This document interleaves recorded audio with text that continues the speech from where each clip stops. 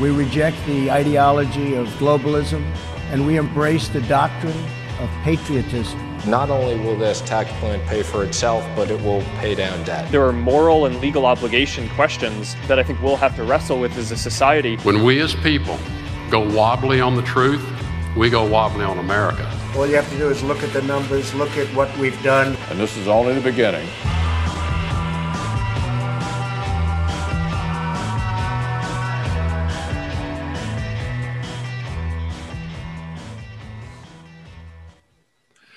Hello, everybody. You're tuned in to 100.9 FM WXIR in Rochester. This is Evidence of Design. I'm your host, Jason Taylor, joined via Zoom by my good friends and co-hosts, Matt Treadwell. Perpetually arriving precisely when I mean to. And Mary Lawrence. Good morning. This is our first show of 2021. Folks, I didn't think we'd make it. You know, I really didn't think we'd make it. I hope you didn't make it, but here we are. We're here anyways. First show of 2021. Well, hey, folks, Evidence of Design is all about critiquing income and wealth inequality. There's too much economic inequality in society, and this inequality is not an accident. It's not inevitable. We have created this inequality by either allowing it to happen and not taking the steps needed to reduce it, or creating policies and practices that purposely support inequality. For instance, Citizens United Supreme Court decision and having, let's say, uncapped dark money campaign contributions to politicians contributes to economic inequality, because then politicians take that money and they pass policies that favor big business and the wealthy, such as the 2017 Tax Cuts and Jobs Act. So this stuff isn't that hard to find, folks. It's out there. We try to shine a spotlight on it and elevate our discourse to bring a class-based dialogue back in society, because it used to be there and then we lost it. But we on Evidence of Design, I don't know if we'll find it again, but we'll sure as heck try. It's episode 125. So we're happy to be here even in 2021.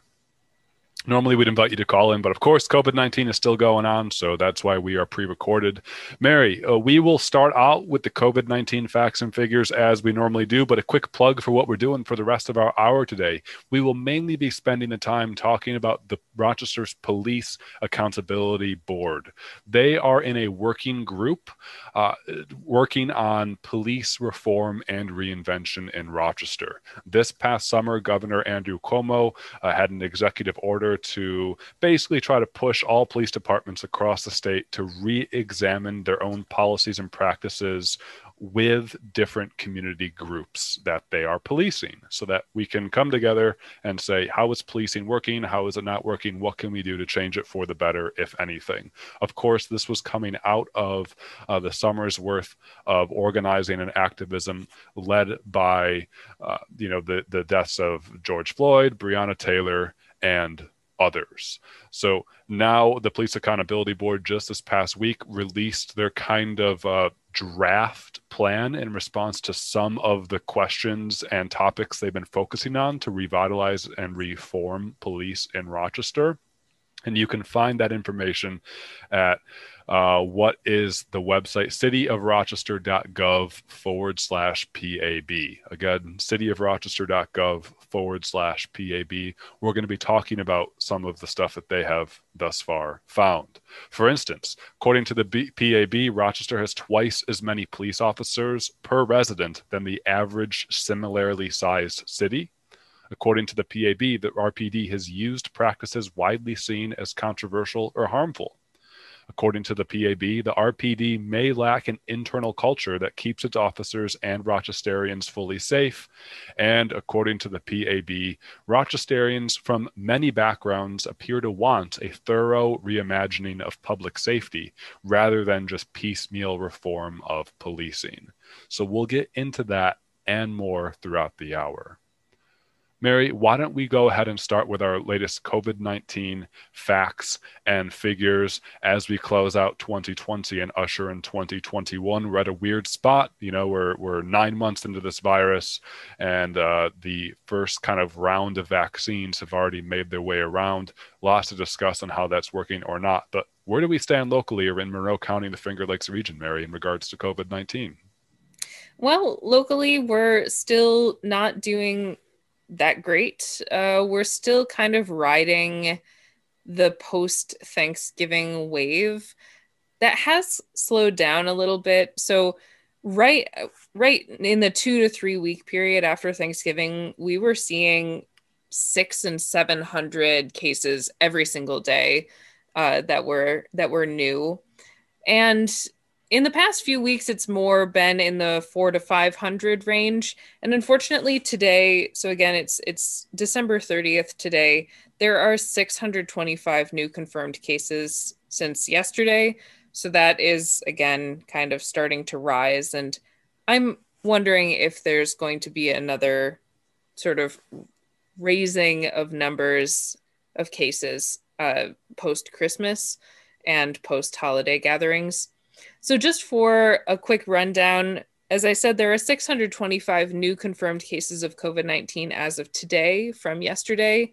The 7-day rolling average of cases is currently at 512 per day, which is a lot of cases. That's a positivity rate of about 8.6%. Looking at who is getting sick, when Monroe County releases these numbers every day, they also release a breakdown of what age groups are being most affected. And it is actually, we're seeing the highest numbers of women today, at least in their 20s. There are 70 cases of women in their 20s who have contracted and been tested positive. And it's generally people who are in their 20s, 30s, and 40s who are getting it the most. So people who are like school-age children don't seem to be getting it as much in the county. But Mary, that's us. Yeah, I know. So, I mean, as a theory, it's probably people who are going to work, but obviously I don't know that for certain. You mean it's not our late night parties that we do? Oh, well, I guess it could be those two. I haven't seen anyone but you, Matt, and 2 cats for the past 9 months. The cats haven't tested positive yet. Not yet, no. As a person between the ages of 25 and 45, I'm very concerned about these. Yeah, well, so the good news is that the good news for our age group is that there haven't been people our age dying so much. They're generally 50 plus in that range. That said, people who are in their 20s who live with or come in contact with people who are older really do have to continue to be careful, as we all do. But people especially who are older are, as we've been told over and over again, are more vulnerable to the disease and to faring badly from the disease. On that note, there were 33 new deaths announced today. The total for our county is 592 to date. These deaths did not all happen yesterday. They occurred between the dates of December 16th and 29th. And there are almost 1,000 people in the Finger Lakes region who are in the hospital right now, and over 100 are in the ICU. And those are my numbers. Yeah, so we know that we're still averaging more than 500 cases of COVID-19 per day in Monroe County. That's a lot of cases. We're at around an 8% positivity rate. We've been there for a while, Mary. 8% is a lot.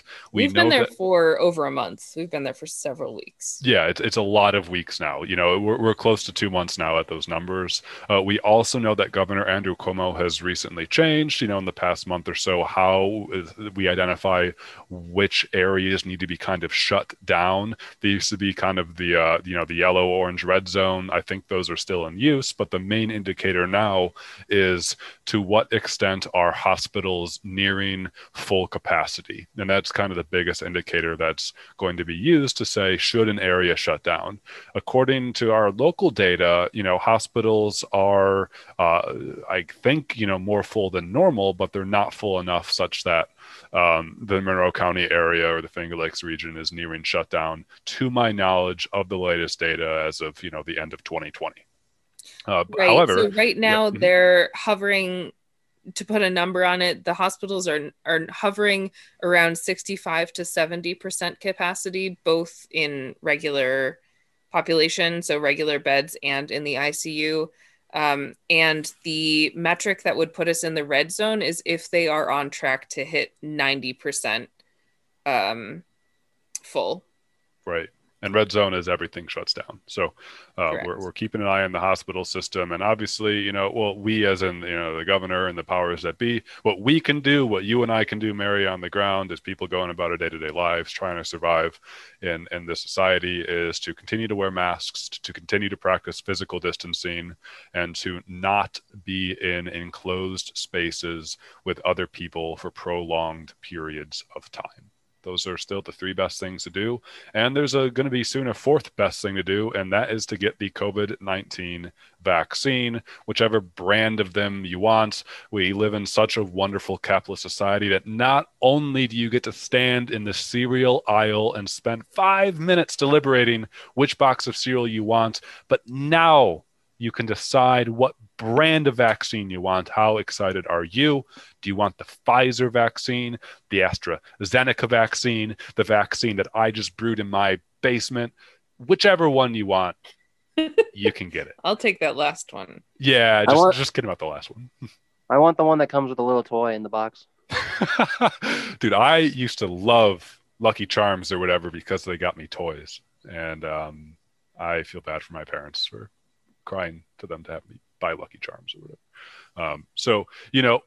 Jokes aside, vaccines are out there. They're being distributed, obviously, according to various parameters and whatnot. If you're in the healthcare field, really, you're first up. And the data is out there, and I think I will get a vaccine once I'm able to do it. I don't see any reasons why I'm personally worried about getting it. I trust Dr. Fauci and others who say it's safe to get, and I think that the vaccines are a great step to make sure that we can go about our lives in a safe way that, will not cause those around us from getting infected with COVID-19 and hopefully not getting infected severely with it. So those are the COVID-19 facts and figures. Thanks, Mary, for providing those. And as a reminder, you're tuned into 100.9 FM WXIR in Rochester, and this is Evidence of Design. Let's turn now to the feature for today's show, and that is talking about the Police Accountability Board in Rochester. They are in a working group on police reform and reinvention. As mentioned at the top of the hour, this is something Governor Andrew Cuomo spearheaded through an executive order this past summer at the height of the Black Lives Matter protests and movement in response to police brutality and, of course, racism and lack of justice for Black individuals and the African American community. Police Accountability Board came out with their draft kind of plan, reforms that could potentially affect Rochester's police department. And you can find that on cityofrochester.gov/PAB. Again, cityofrochester.gov/PAB. They urge the city of Rochester by the end of next year, or I guess this year, 2021, depending on what time you're tuned in, to drastically expand staffing for and the use of first responder systems that substitute police officers with, say, social workers and mental health providers. This is something we know has been in the community sort of dialogue for a while, saying, why does a police officer need to be the Swiss Army knife for public problems? If someone is facing a distressing situation, why send an officer armed with a gun whose job it is to uphold the rule of law, to enforce the law? If someone needs mental health support, do they need a police officer there? Why not send, for instance, a social worker or a mental health provider? That's just one example of the ways that we as a society can come together and say, how can we better help ourselves and each other through interventionary systems like first responder systems, as opposed to sending an armed officer with a gun? So the PAB is urging the city of Rochester to rethink its first responder systems. They also urge there to be more training and disciplinary policies to end the RPD's use of military-like tactics and breathing restrictions and no-knock warrants. These things that are highly criticized to make the police department do more harm than good. There's also urging by the PAB to protect residents and officers themselves by promoting the dismantling of white supremacy, misogyny, homophobia, and transphobia, to really take a look, deep dive into the RPD's culture and say, what could be going on in the police culture that could contribute to harmful effects that happen to citizens? We know, for instance, the vast majority of the RPD is white. We know that the vast majority of the RPD lives outside of the city of Rochester. That can create situations that end up reifying, if not capitalizing on systems of racism or misogyny and white supremacy that ends up hurting citizens as opposed to police being able to serve and protect them. So lots of other things that the PAB recommends. Again, you can find this on cityofrochester.gov/PAB. Mary, what else should we know about the PAB's report? So you just mentioned where people can find the report, which is really important because not only can all of us as community members in Rochester and in the Rochester area, not only can we read the report and think about it, but we can also comment on it. And the city and this working group is specifically looking for community input at the moment. So I want to share a couple of questions or comments that are used in the draft answers. Towards the end of the draft, there are some community testimonies. So they went and talked to people and asked how they imagine public safety could be changed in the city of Rochester. And these are some things that as community members, we can think about when approaching this form to help ourselves sort of think of where we can go. So the questions that these testimonials include are, who am I? So who am I as a person reading and thinking about public safety? This is who I am and what I do. The second, when I imagine a Rochester that makes me feel safe, this is the role that police officers play in that city.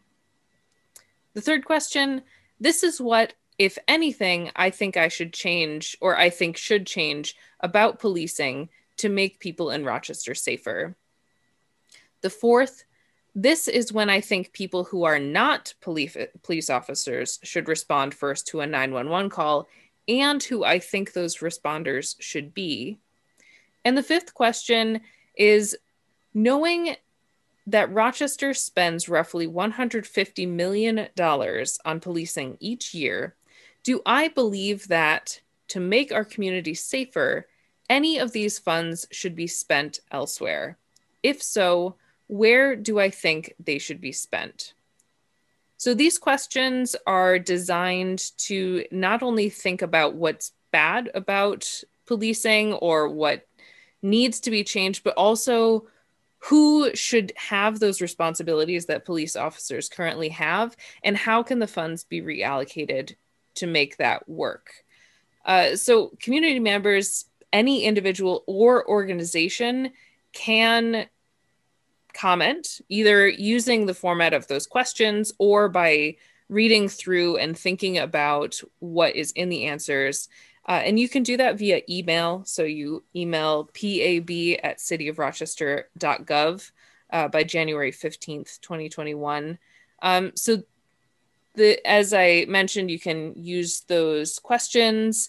You can include new or revised statements, revised recommendations, or any other information that is relevant to the working group or the executive order. So it's really broad of what you can think about, what you can include. The document is very long, but it's very well put together and very approachable. I think it's a great way to interact with our city organization. Yeah, Mary, we've covered a lot of sort of government reports on the show, and they get a bad rap for being boring, but I think that things that are in depth are often a good sign that we have people in the government who know what they're doing and are being diligent and thorough with the tasks that they are charged with doing. So if a document is 85 pages long, which this PAB report happens to be, I don't think it's reasonable to expect all citizens to read an 85-page document. At the same time, I don't think it's necessarily worth criticizing things for being long when life is complicated and requires lots of information. But I totally agree with you, Mary, that I think the PAB deserves applaud here because the document is very well put together in terms of being clear about what different sections there are, what specific questions they were asked to research into, and then providing both very short, brief, too long, didn't read responses, and then longer, full responses to each question. Very well put together. Again, cityofrochester.gov/PAB. And you, as a listener, as a citizen, as a member of City of Rochester in particular, can send your comments and thoughts about how the RPD could be revitalized and what, policing should mean for us in the city. You can share your thoughts. That's really important. I've learned as I've gotten older and more mature and wiser that, if you're going to critique something, you should always share how you think that could be better. It's not enough just to tear something down. It's really important to also say, okay, I don't like the way this thing is. Here's a way that I think could make it better. So it's just really important and productive. I've gone to so many meetings where people are just sort of poo-pooing on things, and then you don't get anywhere because it turns into kind of like a grief fest and no one's sort of channeling energies in a productive way, So I think this is a great example to say, hey, here's what I'm bothered at, but also here's what I think we could do better at. Yeah, and this document, we should also mention, this one in particular is obviously a draft. It isn't final, but the understanding of this document is that even when the answers are set with more community input, they are still proposals that are meant to initiate community discussion with the understanding that it's going to take some time to put things into place and to really figure out how we want our public safety system to look at. And so why don't we talk about some of the things that were included as recommendations in the report? So if you don't have time to read it as a listener, then maybe you'll have some idea of what things are in there. So the Police Accountability Board has these initial recommendations, which they would like the city to implement by the end of 2021. So there is a time cap. It is the next coming year. So these include drastically expanding staffing for and the use of first responder systems that substitute police officers with social workers and mental health providers. Now, this one might remind you of one of the questions that I mentioned, which was, who should respond to 911 calls and what organization are these people from? So one of those recommendations is, in fact, putting that question in and the responses they've gotten from that question into effect, specifically by saying, let's not have police officers go alone or sometimes not at all to respond to 911 calls, but instead let's have social workers and mental health care providers who are prepared to work with people in crises, either in mental health crises or domestic crises, who are prepared to help those people and talk them down in a way that is nonviolent. The next recommendation is to support a community-led process to educate Rochesterians about how the city's limited public safety dollars can be spent, learn the spending priorities of city residents, and develop a budget that reflects those priorities in staffing and funding levels. So this is one that I personally don't think I would know a lot about. And so I appreciate that there's an effort, and I don't even know what this is going to look like, but how a budget is built and where that money then can then be allocated is something that maybe a lot of Rochesterians like me wouldn't know. You know, we maybe have some ideas about how we want the money to be spent, but in reality, there are, you know, lines in budgets for things. And so having a better understanding about how that money can be spent can help us imagine how we can reallocate those funds. Yeah, Mary, let me give a specific example there from the PAB's report and just remind listeners that you're listening to Evidence of Design on 100.9 FM WXIR in Rochester. We're talking about the Rochester Police Accountability Board and their draft plan in a working group that they are on about police reform and reinvention for the RPD in the city of Rochester. Mary, the PAB is recommending the city rethink our first responder system and also to educate citizens about how city dollars could be spent in regards to public safety. A specific example that really struck with me from the report is that the PAB listed out examples using data from different cities and communities across the entire country, and they compared the RPD in Rochester to other cities of similar sizes, with similar crime rates, with similar geographies, and with similar demographics. And with all of those different variables, the PAB say that they found that the RPD in Rochester, we have too large of a police force, and that, you know, our size, our crime rate, our geography, and our demographics does not fully explain why we have so many police officers in Rochester. They write, quote, that perhaps the answer to, you know, Rochester's large police force lies in the story of a Rust Belt city maintaining the same levels of service that it once provided when its population was significantly higher. Historical employment and population figures suggest this may not be the case. Rochester peaked its population in 1950 when it had roughly 330,000 residents. That year, the RPD had roughly 430 sworn officers, and in the years since, the size of the Rochester's police force increased by 2/3, while its population shrank by 1/3.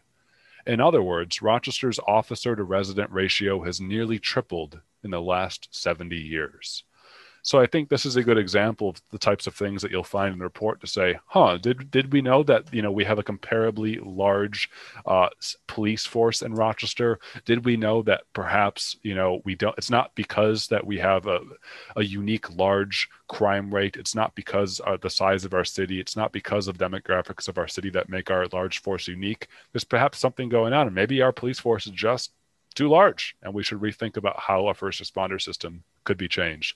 For me, that was a really helpful thing to read to put things in context, and there's more of that in this report. Yeah, that's a great point. And, you know, thinking about the size of our police force in relation to the number of people in the city is really important, because for people who have not seen or made a comparison of other cities, that might not be something that we'd think about doing. So as we're reading this report and thinking about how Rochester is working to change its police force, it would be interesting to actually like look at what other cities are doing and how their police forces have developed, whether they're similar sizes or not. So should I go into maybe some of the other recommendations that have been made? I'd just like to point out real quick that you mentioned that we have a police force of about 850 people. We have something like, I think, 230,000 residents living in the city. Yeah. I was just looking this up because I was curious. Minneapolis, where George Floyd was killed, has a population of about 430,000 people and about 880 police officers on their force. So they have almost double our population with about the same number of police. Yeah, absolutely, Matt. You know, it's doing those statistics is pretty easy, and it's really quite revealing. In this PAB report, they write that, you know, the Rochester to resident ratio in Rochester is larger than cities like Atlanta, Boston, Dallas, LA, Miami, and San Francisco. You know, when you put it that way, it's really quite shocking. How about more locally? Let's zoom in. They write that Rochester has over 3 times as many officers per resident as Brighton, Gates, or Greece. that Rochester has nearly 5 times as many police officers as Webster. They have 6 times as many police officers per resident as Ogden. And so, putting it this way, it's like, I didn't know that. That's a lot of police officers. Why do we have that many police officers? And could those dollars be spent elsewhere? And are the police what is the point of the police? Is it to protect and serve? Is it to protect and serve? By the way, a plug for another podcast. Radiolab is a nationally syndicated podcast. They had a fascinating recent episode on sort of that idea of police doing protect and serve. Google Radiolab police protect and serve or whatever, and you can take a listen. It's fascinating dive into the history of policing and like where the missions for police come from, and also like, maybe the police don't really exist to protect and serve. Maybe they exist to do something else, and that's uphold a capitalist order. That's a discussion for another time. I also want to say too, it's sort of glaring on this protect and serve narrative that unfortunately I don't know if it was Christmas Eve or Christmas Day or early Christmas morning, I think it was. You probably saw in the news that there was a suicide bombing in I believe it was Tennessee. Nashville. And Nashville. Yeah. And there was an individual, a white individual who, was a suicide bomber. He went to downtown Nashville and he blew up an RV full of explosives that he made. And it came out today, the date of recording on Wednesday, December 30th, that the police in Nashville had been made aware by this individual's ex-girlfriend that this individual, the suicide bomber, was preparing explosives in his RV. So the girlfriend called the police about this, more than 12 months before this happened. And the police essentially, knocked on the guy's door. He didn't answer. And then they said, well, that's too bad. You know what that sounds like to me, Jason? What's that? You know what that sounds like to me? What's that? Sounds like you need more police.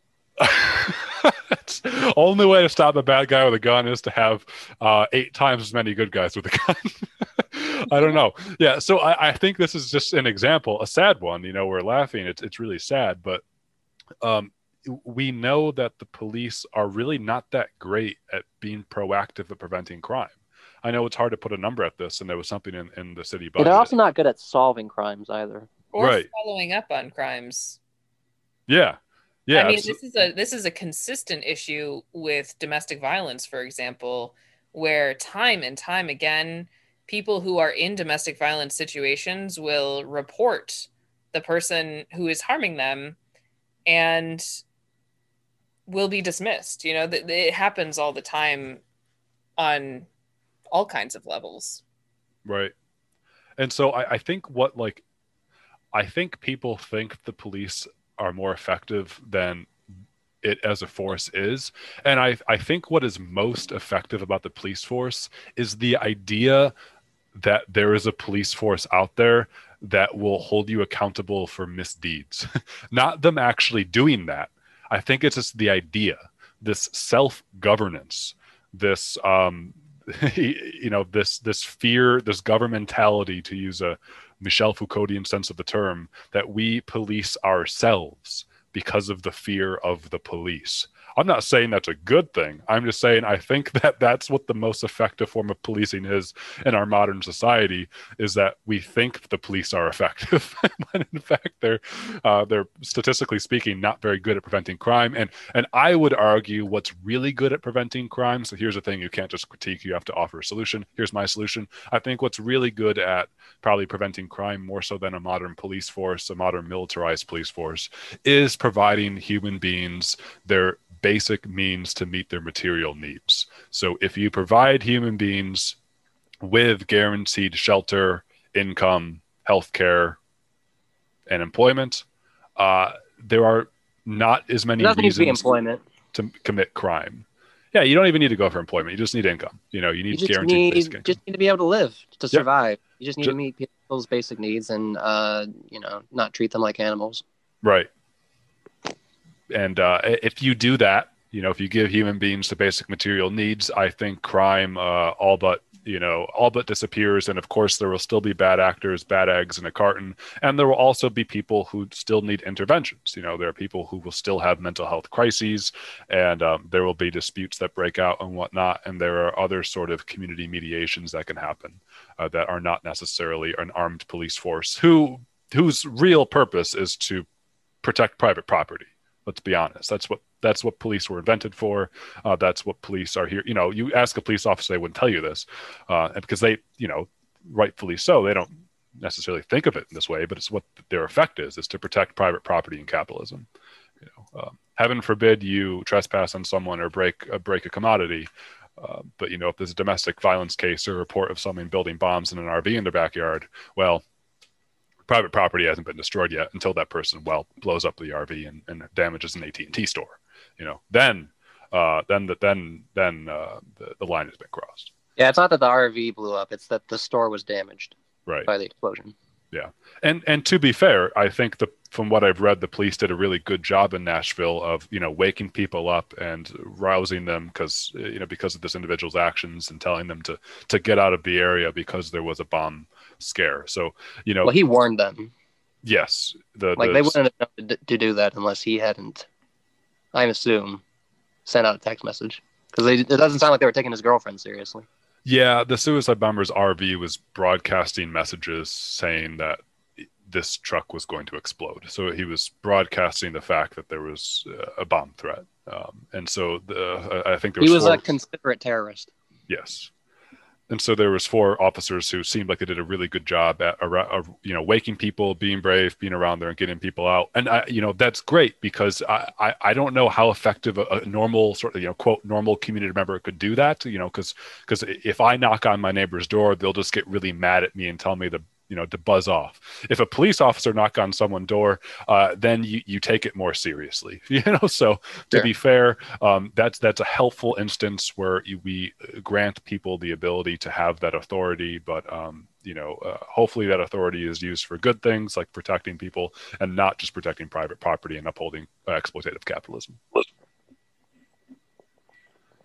Mary, sorry to derail us a little bit there. I don't know if that was derailing. It just, one more reminder that you're tuned into Evidence of Design on 100.9 FM WXIR. We're talking about what we think is a really helpful, really well done draft report by our local police accountability board that you can find at cityofrochester.gov/PAB. Yeah, but I think, Jason, just to piggyback a little bit on what you were saying, I think too often people don't recognize that when we think about issues surrounding policing, we don't necessarily think about the issues that cause people to commit crimes. We don't think about how our economic system it causes people to become desperate in many situations because they can't take care of themselves, because they can't make enough money to pay for rent or food or anything. And so too often we approach the problem of crime with, what are we going to do with these people? Instead of looking at it as, what are we going to do to make it so these people don't feel like they need to commit crimes anymore? Right. That's a great point, Matt. There's an organization called Food Not Bombs. I'm going to butcher this, but a big part of what they do is try to promote, food security for people. And they do so in a way that critiques the amount of money that America spends on its military and American foreign policy that they would describe as imperialistic. And so what Food Not Bombs has highlighted in over the years is that police departments will often prosecute people for digging through dumpsters for food. And they view that as illegal for whatever reason, because, city leaders and whatnot have ordered police departments, or police leaders themselves have made rules to enforce this, because cities don't like it when there are unsightly citizens, homeless persons. I was going to say it's unsightly. Right. So, we are uncomfortable witnessing the failures of our economic systems. And so it's easier to get those people out of our... Can't you just find a private place to starve to death? Exactly. You have to do that out in the open. Which is why prisons exist, so things of that nature. So exactly, Matt. Food Not Bombs then has has, sort of critiqued this, and instead of prosecuting people for digging through dumpsters, why don't we instead create laws that would prosecute, food providers who throw away food instead of giving it to homeless shelters or something? There's a different way to think about this, where why are you putting the responsibility on the individual who, for no fault of their own, can't afford to buy food, when instead the fault could be on the business that is wasting the food to begin with? That's just one example. It's not a perfect example. There's better ways, more holistically, to make our economic system work for everyone, like universal basic income. But that's just an example of how our system's kind of backwards, where we end up incentivizing crime through our economic system.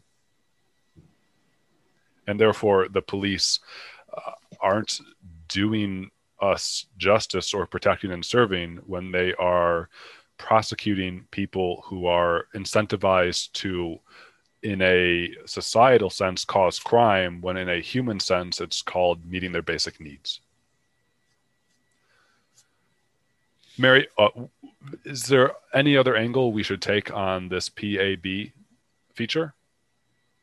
Well, I mean, the things that you've been talking about are super important and don't come into this report at all. So I've been trying to kind of figure out how to relate them. Because, I mean, what we're talking about, and I think what we try to focus on in our show in general, is how we can prevent, or at least in this lens, how could we prevent crime by making people's lives better to begin with? That would reduce the amount of crime, would reduce the need for police officers, and for the violent responses that we have seen. And so maybe I will loop back to the rest of the recommendations, because they focus specifically on the themes of violence and what we see in police departments. So this is going back more to how the police respond to the crime that we are seeing. It is moving away from the prevention that, while ideal, is unfortunately not a reality at the moment. So I'll just briefly go through the other recommendations. The next two are kind of tied together in the theme of violent responses to crime. So, when a police officer sees someone digging through a dumpster, how do they respond to them? Is it in a nice way? Is it in a not nice way? How could these be better is kind of the way that we need to think about these next two recommendations. So one of them is that the city needs to create trainings and disciplinary policies that end RPD's use of breathing restrictions, like chokeholds, reduce chemical weapons like tear gas, protest response devices like sound cannons, and high-risk practices like no-knock warrants. And the other one is to boost funding for training, prevention, and response systems within RPD that address work-related stress and trauma in ways that shield officers, their families, and the people they serve. So these two are sort of tied together in protecting all parties, but it doesn't go far enough. As we've been talking about, they don't quite go far enough into how can we prevent, I think, because those are things that cannot be worked on in a report like this or in a system when we're trying to work within a system. They're much broader systemic issues. And Mary, was it Eric Garner, I should know this, in New York City, who was choked to death for trying to sell a cigarette? Was it like an illegal, illegal. It was already illegal. Right. All of this stuff just reads like, it doesn't put a lot of confidence in me, because it just sounds like the sort of usual ho-hum reforms that people always roll out whenever another black person gets killed by police. Like, oh, we'll teach them to not choke people. And it's like, okay, they're still going to choke people, or they're still going to shoot them. They're going to find a way to do it. It's going to happen, because that's what the police are. What do you mean by? Unfortunately, it is an issue. But maybe before we discuss this, let me just list or go through the last two, because they have to do with transparency. And I think that might be sort of the direction that we're going. So just the last two recommendations. And again, these are to be done by the city within the next year. So that is, it seems like a long time frame, but a year isn't that long. So one of the last two recommendations is to make policing transparent by collecting and releasing comprehensive data on the RPD's enforcement patterns, internal culture, and policing practices, while making public all aspects of officer training. So that way the public would be able to figure out how the officers are trained, which would change things like the response to Daniel Prude's death, where the police departments and the police union's defense was, well, this is all part of their training. So the public would then have access to know how these police officers are trained, and would be able to access, in theory, the data of how they are responding to any circumstance. And the last one is to protect residents and officers by investigating and dismantling structures of white supremacy, misogyny, homophobia, and transphobia that may exist in the RPD's culture and practices.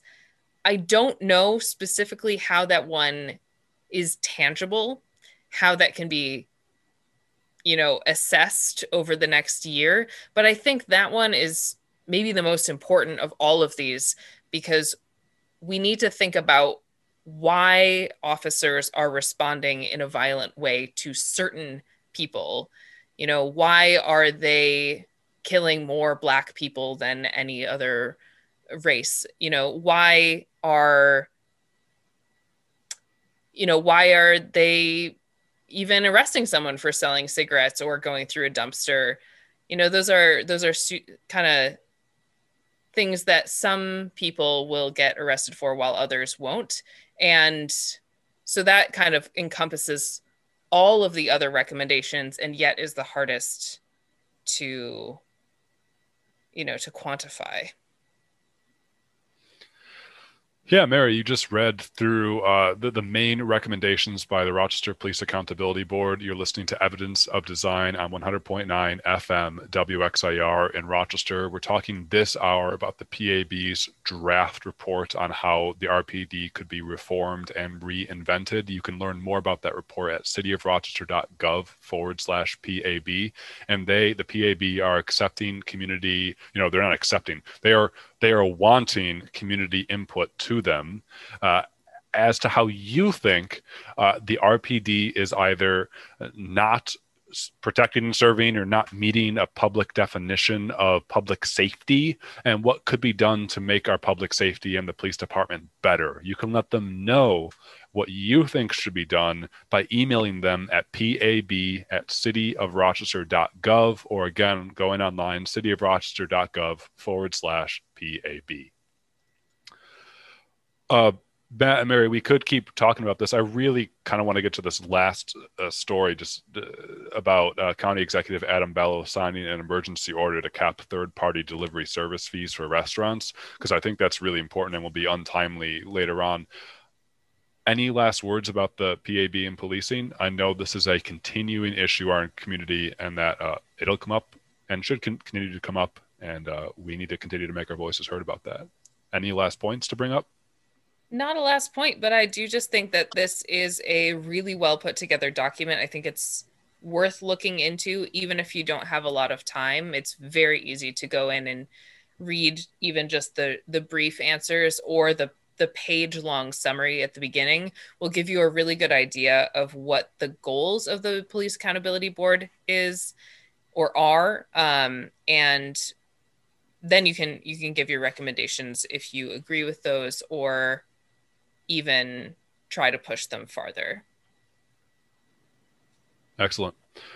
Well, as I mentioned, I want to get to this last story for our last sub 10 minutes on Evidence of Design. And this week, our county executive, Democrat Adam Bello, signed an emergency order which caps third-party delivery service fees for restaurants. So let's define that.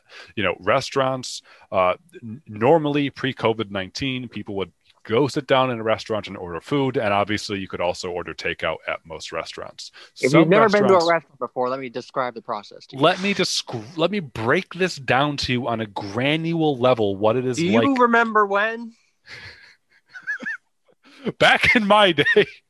Have you ever seen photos? Have you looked back in your photos and seen you with other people, groups of people without masks on? I instantly get like repulsed. I'm like, oh God, how was I so close to other humans?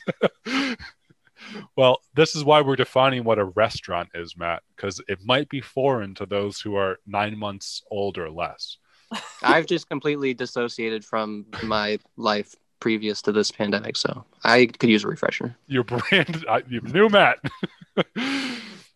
Well, hey, there's these third-party delivery services. You've probably ordered from them before, Grubhub, DoorDash, Uber Eats. You might have not known, we covered a Supreme Court case on this show 100 episodes ago on how credit card companies charge merchants, so charge stores. If you use a credit card at a store, they charge the store, 1, 2, 3% of the transaction in fees to use the credit card. Well, same thing essentially happens for like Grubhub, DoorDash, and Uber Eats. They end up charging the restaurants that you're ordering from if you use Grubhub, DoorDash, Uber Eats, let's say, to deliver food to you from that restaurant. So, hey, you go to, restaurant A, you order your meal from restaurant A, it comes to $10, you pay $10. The restaurant gets, let's say, $7 of your $10, and the $3 from your $10 ends up going to Grubhub, DoorDash, or Uber Eats. That's beyond the tip that you would give them. Restaurants often pass off those fees onto the buyer. Am I correct? Well, that's what can happen, Matt. Yes, is that one of these two companies, so either the restaurants or the delivery service, can end up passing increased costs off to the consumer, right? So Grubhub can increase their rates where you have to pay, increase the tips, increase the fees to you, or the restaurant can increase the prices of their meals. So, that is what can happen because of this sort of intermediary that these delivery services are doing.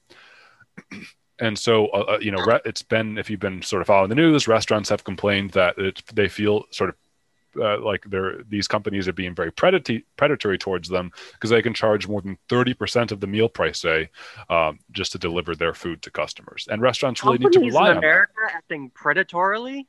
What? So we need to redefine what a restaurant is, but we do not, on Evidence of Design, need to redefine the fact that companies in this capitalist exploitative system can be bad. We don't need to do that.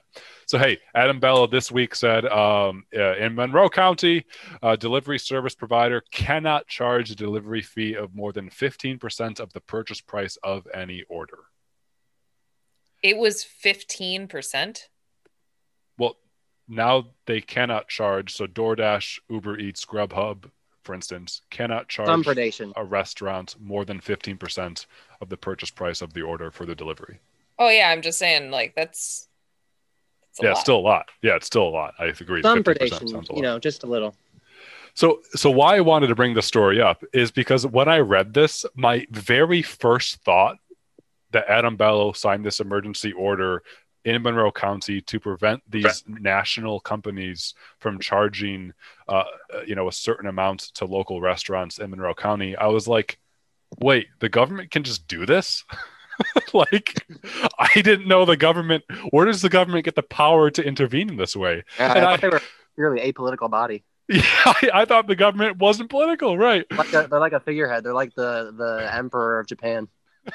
I had the same exact thought in my mind way back in the spring when the government passed the $1 trillion CARES Act. We're like a week before COVID was a reality for everyone in March. I remember all these stodgy old Republicans and Democrats arguing in debates on the floor of like, we can't pay for health care. It's going to cost money. Government doesn't have money. And then like a week later, they passed a $2.2 trillion CARES Act that gave everyone essentially a one-time $1,200 check, expanded unemployment compensation by $600 a week, and provided billions of dollars in loans to small businesses that they don't have to pay back. I was like, yeah, they must have all just checked their other coat pocket.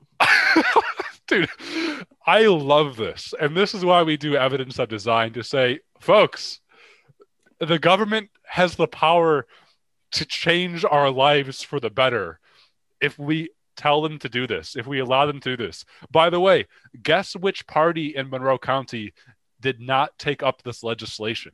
But it was supposed to be Rachel Barnhart in the legislature proposed this. So it was supposed to be a legislative thing. And then County Executive Adam Bello would have just signed it.